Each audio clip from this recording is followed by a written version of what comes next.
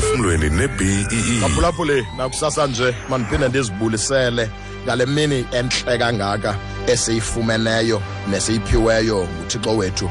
Baphulaphuli sisaqhubekeka sithetha ngese sihloko sethu sokuba ezi zinto sisifundile izolo zasakha zasenza ababantu esingabo masingafi nazo masingalali nazo thina bazali masizigqithisele ebantwaneni bafumane lento esiyifumeneyo ukuze bayifuze bade bayibaxe bona ngobufuzo luyagqithisa. Mphulaphuli besithetha kwezi ntsuku zigqithileyo ngohayi ngokubaluleka kwengqeqesho ngokubaluleka kwalento ekuthiwa yi-discipline, ukukwazi ukuzinqanda, ukukwazi ukuziqokelela nokokuba nawe xa unomzithwana ukwazi ukuthi hayi kuye.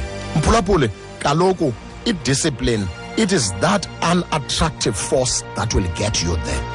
Ngalamandla anganiki imdla, anganamtsalane, angamandanga, kodwa ngamandla abalulekileyo aza kuthatha ayokufikisa. Sonke sinamaphupha, sonke sineminqweno emihle, sonke sinezinto esizilangazelelayo esifuna ukuba siyofika kuzo.